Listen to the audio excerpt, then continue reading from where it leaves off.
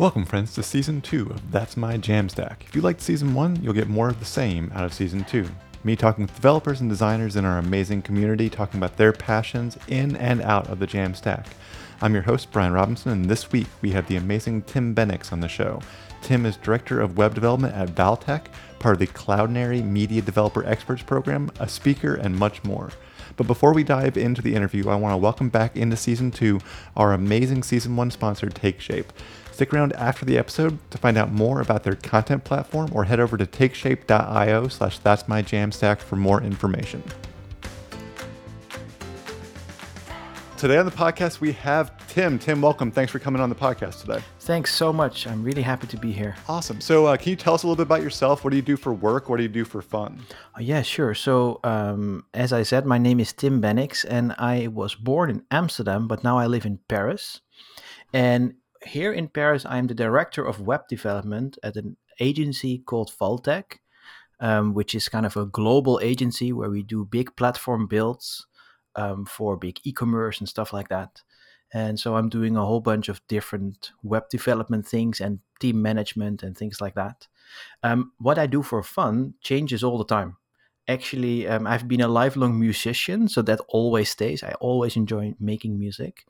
But lately, I've actually done a lot more content creation, and I've been doing stuff like speaking in conferences. So I really enjoy that aspect now, like figuring out what gear to use to record something. Actually being able to speak in front of a camera and not be boring. Like, so for fun, I try this kind of stuff now. Cool. Yeah, I definitely I can get behind that. It is once you go down the gear rabbit hole of like audio recording and video recording, there's no hope for you anymore. This is a trap. And the worst is, as a musician, I've recorded a whole bunch in the studios, but also at home back in Amsterdam. And then when we moved to Paris, I decided to either sell stuff or just gave it to friends who needed it because I was going to a small apartment. I couldn't make a lot of noise. So I had this nice stuff. And now that I'm back in a place where I can actually record, I don't have the stuff. And now I'm like, oh, but I don't like the cheap things because I'm used to all this nice stuff now. So it's a double trap for me. Nice. So what kind of music do you? I mean, we'll talk about what you're into in terms of listening, but what kind of instruments do you play, or what's your musical style? So I'm a guitarist, and not much more. It's one of those, like, if you ask me to sing, it will be awful. But on a guitar, I'm fine. And when I started out, I was like a session player, so I would play anything someone would like, and I just play like that. So I would be like all over the place in all different kinds of things. But after a while, I noticed I just wanted to settle for something I really enjoyed, which was blues music. Like the old school Chicago 1960s blues. That's really where it is at for me. I really enjoy that. And then when I'm on stage playing that, it doesn't really matter anymore how technical you are. It's much more about the vibe and the feeling and the timing and having fun. And now that I don't play as much, if I grab a guitar now, I just play that and I'm happy. Nice. Very cool. So obviously not a music podcast, the Jamstack podcast. Exactly. So let's talk about like what was your what was your entry point into the idea of the Jamstack, or maybe it was static sites when you got into it. What's your entry point? This is years ago now. The words Jamstack were never uttered at that time. I'm kind of a dinosaur in our industry, and I'm really I started with all the basics, right? Like, what does HTML do? And whoa, we have CSS now, stuff like that. And so at one point, I found this thing called Jekyll, and it's still around. And Jekyll is this static site generator. I think it's built in Ruby. I'm not even sure anymore. And it was also used for GitHub pages back in the day. And I always made my own websites with this. Everything at work was always more enterprise level or more creative or more, let's say, let's do a campaign for Chanel. We wouldn't be doing this. We always had like big enterprise systems. So in my own time, I wanted to do something simple that had like super good performance and stuff like that. So I started with Jekyll and I used that for years. And at one point, of course, I was kind of forced into Vue.js land because of work. Because I was also always a vanilla JS guy. And I really started to enjoy that more and more. And then Node.js became big. And then suddenly there was Nuxt. So Nuxt.js is kind of, it looks like Next.js a little bit on the Mhm. on the React side. And they had this way to generate your website statically.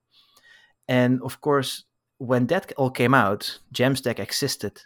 And I didn't know it was Jamstack. I just still generated my site statically because it was fast and it was all good. I could have cheap hosting. I didn't get hacked, all of that. And my latest one is now that I found Gritsum. And if you're in Vue land, Gritsum is great for Jamstack-like projects. And every time I need to tool up something that has static content in it and maybe some microservices around it, I tend to use or Gritsum or Nuxt and then just fill it up with some data. And the rest would be way more fancy potentially. But this is still my base. So that's how I entered this realm of awesome. Very cool. And yeah, like that, I think that's for a certain generation of static site people, Jekyll is very much the entry point. Like that was my entry point. We've had a few guests on that have said that that was theirs, Oh, cool. all from that kind of background of, I used to write HTML and CSS, and then I needed something a little bit more, and it became Jekyll. Yeah, I truly like I loved their template language and how that all fit together, and it felt like black magic back then because I didn't really care about how it was built. It just worked, and it had like a CLI, and that was new to me, and it's just pure gold at that time. Yeah, definitely. Cool. So nowadays you're in Gridsome, you're in Nuxt. How are you using it personally, but also like, are you using it professionally now? The Jamstack and Gridsome and all that good stuff. Well, this thing is clearly seeping into work now. So what I'm working on generally are big platforms, let's say for a client like, let's say, EasyJet, which is like a big airplane company, or we have L'Oreal that has like 15 or 20 brands that all need websites. And like we have like 400 instances of websites in one system. So they all use this big enterprise stuff. And we are seeing more and more that the performance needs and the KPIs for good websites nowadays are much closer to what a static Jamstack site would do, and also for business, right? Because we are also thinking about performance, scalability, cost, uptime of servers. So slowly but surely, this is going into the work life now.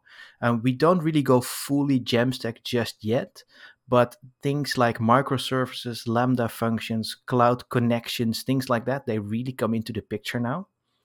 And it just gonna it. I just give it a year, and most projects will be some sort of a Jamstack approach, I think. That's awesome. Yeah, I did agency work for about 6.5 years and managed a team, and it was right before I got fully into the Jamstack world. I had a Jekyll blog and all that, but Ah, cool. I really wish I had dug in and we had started working towards that when I was still in agency land, because I think it would have been awesome. Yeah, definitely. I'm in a place where this is still led by big business, and if you have a contract that you pay 2 million for a couple of years, you're not just going to say, okay, how about we ditch that CMS system and now we go for Yeah. something else. So what I have to do is find creative approaches to give them the opportunity to want to change, but not that cost them too much money, and that. Let's say we did this recently for Louis Vuitton, which is like a super fancy brand or luxury stuff in Paris. They have this old e-commerce system with like a monolith. And what we did for them is they knew they wanted to change because one release was like 25 hours and it would not always go right. It was very challenging. And they wanted to release every week. So we lost half our week on releases, not even coding. So what they said, okay, we're just going to need to separate the front end from the back end so we have more flexibility on doing front end changes, design things, A B testing, stuff like that. And so we came up with a Nuxt system for them that would be it's Nuxt in universal mode. So we're not really in Jamstack land just yet. But these guys, they now have the opportunity to say, okay, so we have this big ancient CMS system behind us. We built on top of that an API layer that goes to Nuxt.js. Now we are suddenly in the position to say, let's swap this old system out for a new one that's cheaper and lighter. And then, so we gave them the opportunity for innovation on their tech stack, and it's so much cheaper now. And they can do it, host it in the cloud rather than on like a co-located server somewhere in the basement. right? So all of that starts to work, and I'm quite sure that most of their content pages will be some sort of a statically generated system, where then their e-commerce pages are more nuxed in universal mode. And I'm seeing that for the future, I think. Awesome. That is really cool. So would you say that Nuxt and Gridsome are your jam in the Jamstack, or what sort of service or product is kind of what makes you love the Jamstack? Um, what I like most is like, let's think, because the Nuxt and the Gritsums and maybe even Gatsby or all of those, they work really well, but they work so well they're like black magic, and they're almost commonplace now, which is totally cool, right? It just works. So what excites me more are things like Lambda functions, and how do I connect extra things against this stuff that just already works really well. So, for example, I've built this little app. I've built a couple of apps to just figure out what this cloud stuff does. Like I did for a talk I was preparing about Jamstack. I actually built an application that connects to my Strava service. So Strava is where if you do a bike ride or you're running, they track your pace and your GPS and stuff. But if you want to embed what you did on your blog, it didn't work well. But I was running marathons, so I wanted to write a story, embed a training run, and talk about it. Just because I'm a nerd, I like data, right? It didn't work, so I decided, okay, I'm just going to build my own embed, and I will query Strava to get all the data, and then I will show my run on a 3D WebGL globe, and you can follow me live. Hmm. Just good fun. And Yeah. that teaches you WebGL. It teaches you about how time works on a globe, and like how do you plot GPS, all that craziness.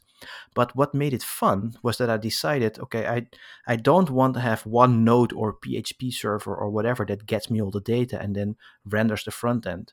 No, I want to do this in the Jamstack way, where I have a single page app that's statically rendered, but that still does AJAX calls or some sort of REST calls to get the data. And so I came up with something like 4 or 5 Lambda functions. We used Azure functions for this, because where I work, we get a free Azure subscription, which is great.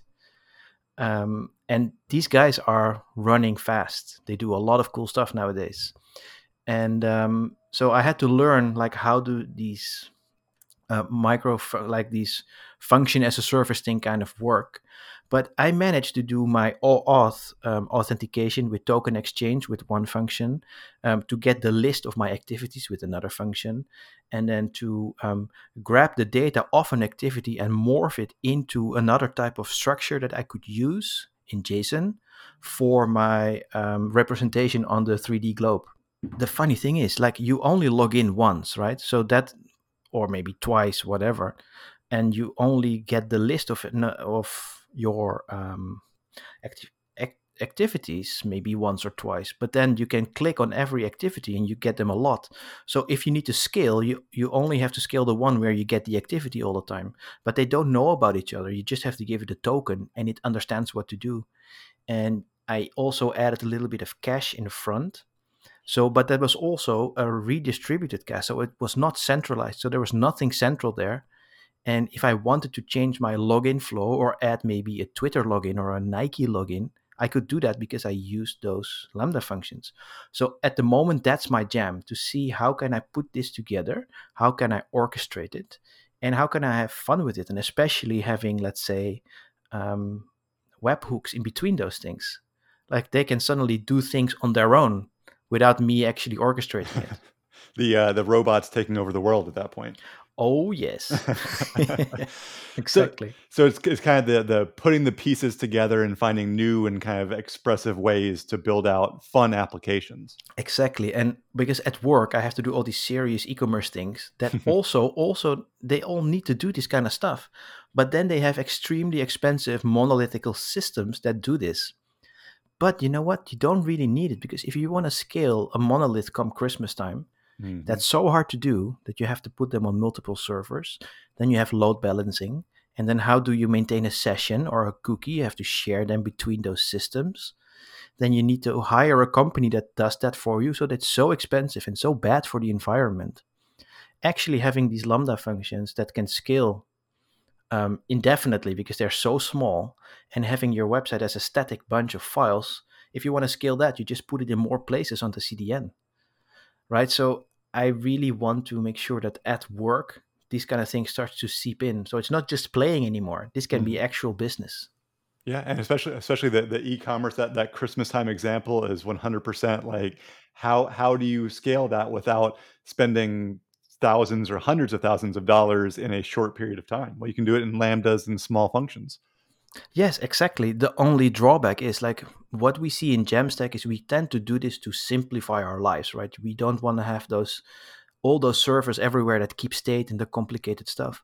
But the drawback is you also have to orchestrate and maintain that all those small services keep working. And if one dies, what happens? Mm. Because you don't always notice. Yeah. Because if something is a monolith, the whole thing likely dies. Yeah. In this case, it's just one island that silently drops off, but you don't see it anymore, which is pretty cool because it's very stable. But you're going to need to have some sort of a way to um, maybe deploy different versions of it or have a monitoring, like if it's down or not. Like there's all this extra stuff. So it's still probably expensive, but it's more of a one-time thing. Yeah. Cool. So what is your actual jam right now? What's your favorite song? What's your favorite musician? What are you listening to right now? So lately, I really, my dad actually put me onto this. Like, this is, it's a little story that I have. Is like when I was young in the Netherlands, in Amsterdam, where I grew up. You always take your bike to work as a young child, or to work to school. That's what you do. So no school buses or whatever. You just go. But my dad, when he had time, insisted to take the car to bring us because then he could play us blues music, right? He was able to give us a sense of music, and I love that so much. And now that I'm 35, he still does that. He still sends me stuff. So he sent me something called Fantastic Negrito, which is quite modern approach to how you would play blues music, and it's very raw, and but it also kind of fits in a pop sense. He has really cool political views, but it's also gritty. It's a bit of like, I don't know, I cannot say that it's like Gary Clark Jr., but what it means, it's on the same kind of level and it's kind of acceptable for people who are not blues fans. And I'm totally into this. And I can play a whole bunch of styles of music, but he has this energy that I just don't have, so I wouldn't be able to play that. And if it's something that's super technical, I can generally just practice until I have it. With this guy, that's just not there. It's all about the feeling, and this is why this is such a fantastic musician. So if you have the chance and you like blues music or a bit rock stuff, Yeah. you should really try to listen. Amazing. Awesome. So is there anything that you'd like to promote, something that you're doing that you want to get out into the Jamstack community? Actually, I would, and it's not specifically Jamstack focused. But recently, as I said in the beginning, I've been trying to record things and figure stuff out about content creation. And one of the things I have always loved, and now I'm trying to do, is doing interviews with people, a little bit like you are doing with me now, but then on YouTube. And I'm not here to just plug me and go to my channel. It's kind of more the people I get to interview, because what we do is we go over how it has happened that they're on the place where they are.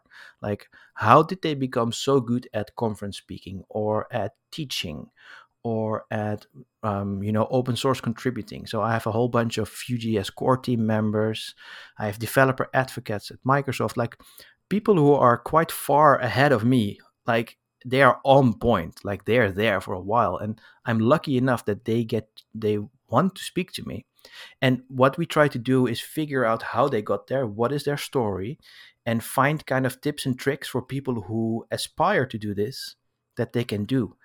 Uh, just the things that they say, try it. And the most amazing stories come out that, like, we would go to a cafe and drink something together. They wouldn't tell me. And then on this interview, based on a certain line of questions or questioning, stuff comes out that I didn't know about, which is amazing. It's like there's people who were very depressed, couldn't get their job done, and suddenly found this way into tech and changed their lives around. Or someone who was a single mom very young and didn't know what to do and is now the lead evangelist at Sitecore. Like, these are amazing stories. So Yeah. what I would love to plug is just have a look at those interviews. And it's not just me, the guy who asks the questions, but listen to the people with their stories. I think that's worth your time if you're in our community. Yeah, definitely. That sounds amazing. We'll put a link to that down in the show notes. Awesome. Thanks. Very cool. Well, thanks for taking the time and being on the show with us today. And I hope you keep doing amazing things both at your agency and then in kind of your personal time. Thanks a lot for that. I had a blast being on. Thanks again to Tim for being on the show, and to you, our dear listeners, for taking the time out of your week to listen in and find out more about our amazing community. Before we get to our sponsor, be sure to like, heart, star, favorite, or whatever in your podcast app of choice, and spread the word about the amazing people doing awesome stuff in our community. And now for our sponsor. If you listen to Season 1, you're probably aware of TakeShape by now. But as a reminder, TakeShape is a content platform for the Jamstack.